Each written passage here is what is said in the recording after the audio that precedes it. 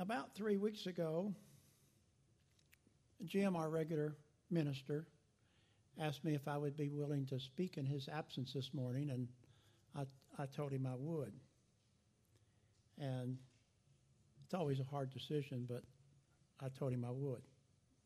And that morning he preached a sermon, and he talked about, he called it the foreshadowings in the Old Testament that becomes reality in the New Testament. And the example that he used that morning was from Numbers chapter 21, verses 6 through 9. And when the Israelites came out of Egypt and they wandered in the desert for 40 years, they were complaining a lot about everything. They was complaining about no food. They was complaining about no water. They was complaining about a lot of things. So God sent a bunch of poisonous serpents. And these serpents were biting the Israelites. And a lot of Israelites died from the poison from these serpents. And they complained to Moses about that. And they said, we've sinned against God. So the Lord told Moses to make a snake out of bronze. And they put it up on a pole. And the Israelites were still bitten by these snakes. But if they would look up on that pole at that bronze snake, then they wouldn't die from the venom from that snake. So this was a foreshadowing in the Old Testament that became reality in the New Testament. And the fact was that Jesus on the cross, that we could look to Jesus and be saved of our sins, just like the Israelites looked up on that pole to be saved from the poison of that snake. Well, I love these things. Jim called it foreshadowings that becomes reality in the New Testament. I call them parallelism. But about that day, I started thinking about the subject matter that I was going to preach on this morning. And since I preached a couple of sermons, actually I think 3 on the Beatitudes from the Sermon on the Mount, it didn't take me long to figure out that I wanted to preach another sermon, not on the Beatitudes, but from the Sermon on the Mount. So the subject that I chose was building on a firm foundation, which the Sermon on the Mount takes up 3 entire chapters in Matthew's. So in the 7th chapter of Matthew's, we have building on a firm foundation in the last 6 verses, I think, in Matthew 7. So I want to use some Old Testament parallelisms to get me to my subject that I'm going to speak on this morning. And the first parallelism I want to talk about is the temple, the plans for the temple that David got from God, that God wanted this temple built. Well, David didn't get to build a temple. He passed the plans on to Solomon, and Solomon actually built the temple. But in the 6th chapter of 1 Kings, a whole chapter is devoted to God's plans to David on how to build this temple. Exact measurements, what to build it out of, where to get the wood, how much gold to use, how much silver to use. And to give you an idea, is that the temple was supposed to be 60 cubits long, which is about 100 feet. And I rounded off some of these numbers. 20 cubits wide, which was 34 feet, and 30 cubits high, which is roughly 50 feet. Explicit detail was given on what kind of wood to use and how much gold was needed, door detail, etc., etc. David passed these plans on to Solomon, and it took Solomon 7 years to complete the temple. The plans were the beginning of a firm foundation. Another example is, what about the Israelites when they were still in Egypt? And the 10th plague that God brought upon the Egyptians because he wouldn't release the Israelites. He brought the death angel. And the Israelites killed a lamb. And that blood from that lamb they put around their doorpost. And when the death angel came that night, he didn't kill the firstborn in any of those households where they had the blood of this lamb around the doorpost. But in every other household, whether it be a son or a cattle or a sheep or anything, the firstborn of all those families God killed. So how does that relate to the New Testament? John 1:29 tells us, is Jesus Christ not referred to as the Lamb of God? And does he not save us by his sacrifice? God plans to save people even as he carried forward to Noah. What does 1 Peter 3:20 and 21 say? To those who were disobedient long ago, when God waited patiently in the days of Noah while the ark was being built, in it only a few people, 8 in all, were saved through water. And the water symbolizes baptism that now saves you also. Not the removal of dirt from the body, but the pledge of a clear conscience toward God. It saves you by the resurrection of Jesus Christ. So this morning I want to explore the instructions given to Noah on how to build the ark and a temple that we've already looked at, and how we can build our life in Christ to withstand the storms we face. Matthew 7:24 and 29 is where my lesson's coming from this morning. Building on a solid foundation with plans from God. Just as God gave Noah instructions on how to build an ark, it saved Noah and his family. It was a place of refuge and safety. Noah and his family had to come into the ark for safety. And it took Noah and his family 75 and probably closer to 100 years to build this ark to God's specifications. And God's specifications were very explicit. We can also spend a lifetime building our lives to God's specifications. Jesus begins his ministry with the Sermon on the Mount. It was his most extensive teaching. And he teaches us how to begin building our lives on a firm foundation. I want to come back to that last picture. But Matthew 7:24, therefore, everyone who hears these words of mine and puts them into practice is like a wise man who built his house on the rock. Just as God gave the Israelites explicit instructions on how to build the ark and the temple, he gives us instructions through Jesus Christ on how to build our lives. It took Solomon 7 years to build the temple to God's plans. See, man, that was a kind of a short time compared to what it took Noah. I know that Solomon had help. I don't know about Noah and his family. The Bible is not explicit. But let's look at a structure that was not built to God's plans. The Leaning Tower of Pisa. This structure was started in the year 1173. And it's the oldest structure in Pisa, Italy. It's not far from Florence, Italy, and it's in what they call the Tuscany area of Italy. And it's 183 feet tall, and it tilted at one time at an angle of about 5.5 degrees. It's one of the most famous buildings, I should say, infamous buildings on earth. But it took them 200 years to finish this. Compare that to Noah's Ark.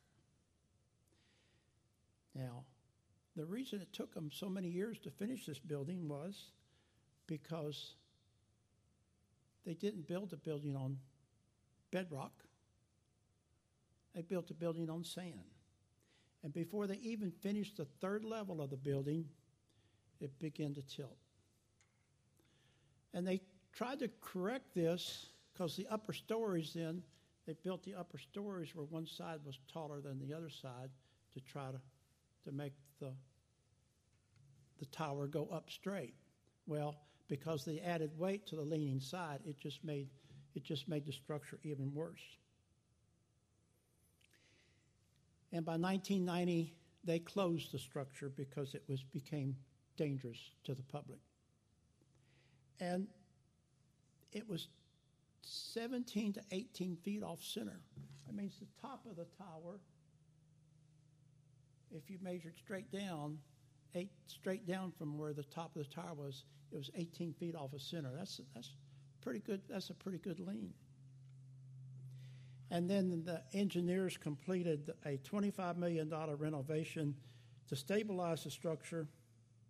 And the problem was all along was the sandy soil the city of Pisa built the foundation on. It has reopened today. So I want to go back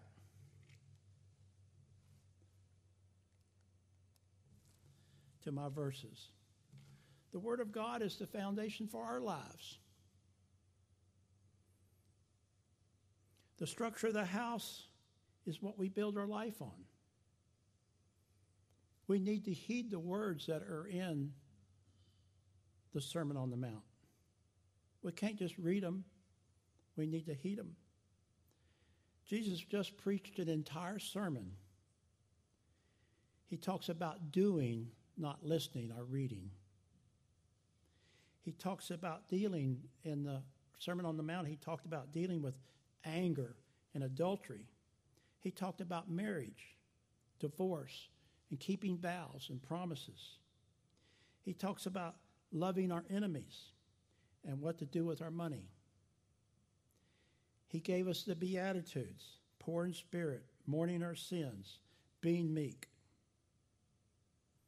not judging others, etc. But the entire sermon is about doing and practicing, not just listening and reading. The wise man in verse 24 is the one who hears and practices. You can read a book on how to play golf. Mike can tell you. You can read a book on how to choose your club. You can watch a video on how to swing. But Mike can tell you that you're not going to learn how to play golf until you get some clubs and you go out and practice on the course.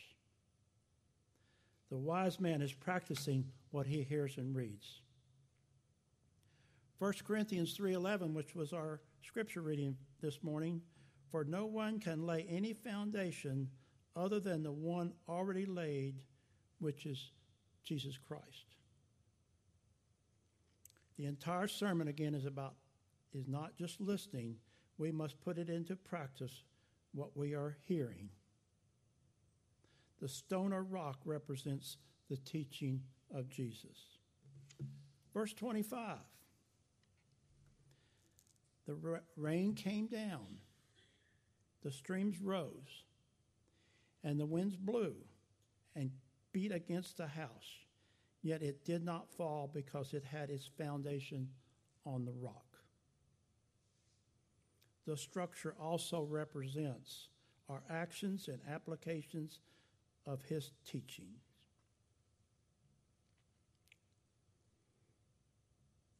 The storm, of course, is our tribulations and trials that we suffer in our life. A storm is going to hit both houses equally. It's going to hit the house that's built on the rock. It's going to hit the house that's built on the sand. And it's easier for us to build our house on the sand. We don't have to do as much digging. We don't have to do as much work. But the house built on the rock, that takes a little bit more time, gives us a basis for a life that can deal with trials and tribulations. Bad things happen in varying levels of intensity. They do not happen with predictability or at convenient times. And I'm probably not saying anything to anybody right now that they are not already aware of. Life is unpredictable. We just never know. The fact is, our foundations, our structures will be tested. There's no doubt about it. They are going to be tested. What are we going to do when they're tested? We're going to give up? We're going to look for comfort in drugs or alcohol? False teaching? Are we going to look to God for hope in prayer?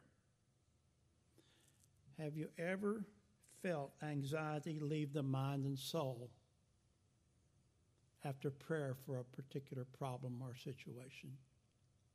It's a very comforting feeling. Ever seen a problem resolved because of prayer? When you pray in situations like that and the problem is solved, or even a portion of the problem is solved, what does it do for us? It adds to our faith. It gives us faith in God. It gives us comfort. It wants us to go to God more often, even in prayer.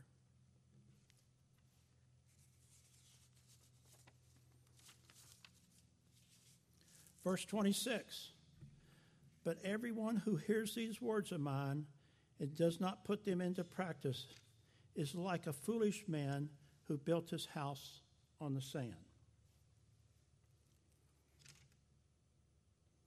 Jesus can be our rock. He does not tremble or shake. He does not change. We can trust him to see us through. And know we may not always understand the why or the reason for our trials and tribulations, but further along, we may see the big picture that in God's plan for us. Verse 27, the rain came down, the streams rose, and the winds blew and beat against the house, and it fell with a great crash.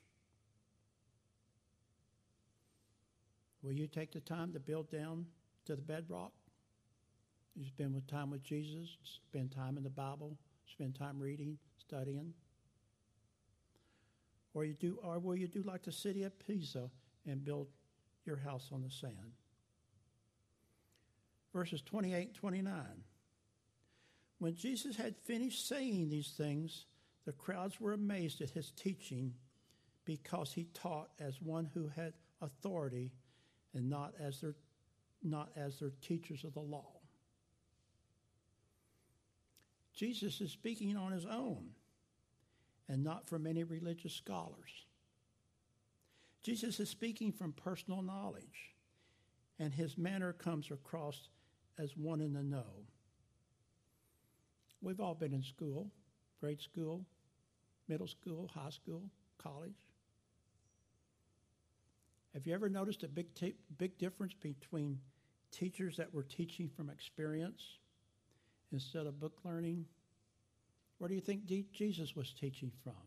You think it was from experience or book learning? It was definitely from experience. What do you remember the most? Somebody that taught from experience or somebody that taught from book learning?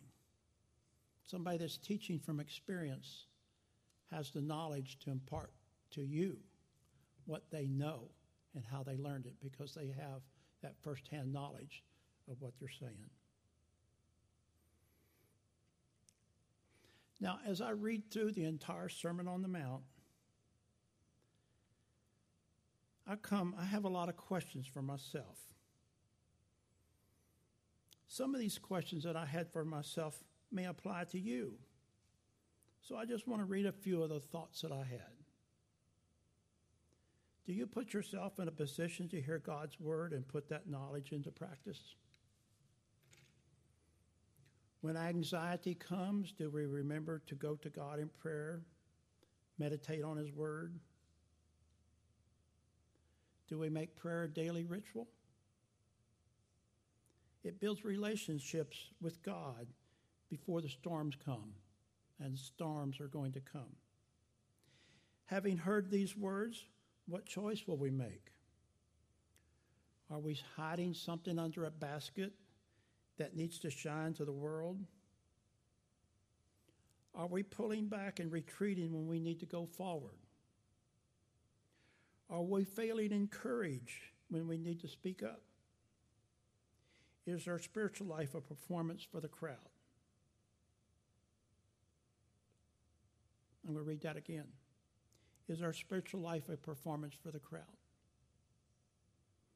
Ephesians 2:22, and in him you two are being built together to become a dwelling in which God lives by his Spirit. Anchor the hope of your life on things that will last forever. Build up for yourselves treasures in heaven. I want to give you something to think about. If you can take it with you when you leave, if you gave it away first. I'm saying if you can take it with you when you leave if you gave it away first. And I want to read you one of my favorite verses. And my favorite verses in the Bible, I can tell you, changes from decade to decade or 15 to 20, sometimes 5 years. But my favorite verse in the Bible right now comes from Matthew 6:19 through 21. Do not store up for yourselves treasures on earth, where moths and vermin destroy and where thieves break in and steal. But store up for yourselves treasures in heaven, where moths and vermin do not destroy and where thieves do not break in and steal. For where your treasures are, there your heart will be also. And I think this is my favorite verse right now for several reasons. One of them, my dad's been dead now for close to 20 years, my mother for longer. And I always felt like my dad was trying to build up treasures for himself here on earth. But most recently, my partner who I worked with for 12 or 13 years, and I knew for 30, 35 years, he was my partner for the last 12 years of my working career. I felt like he was trying to store up treasures for himself in heaven.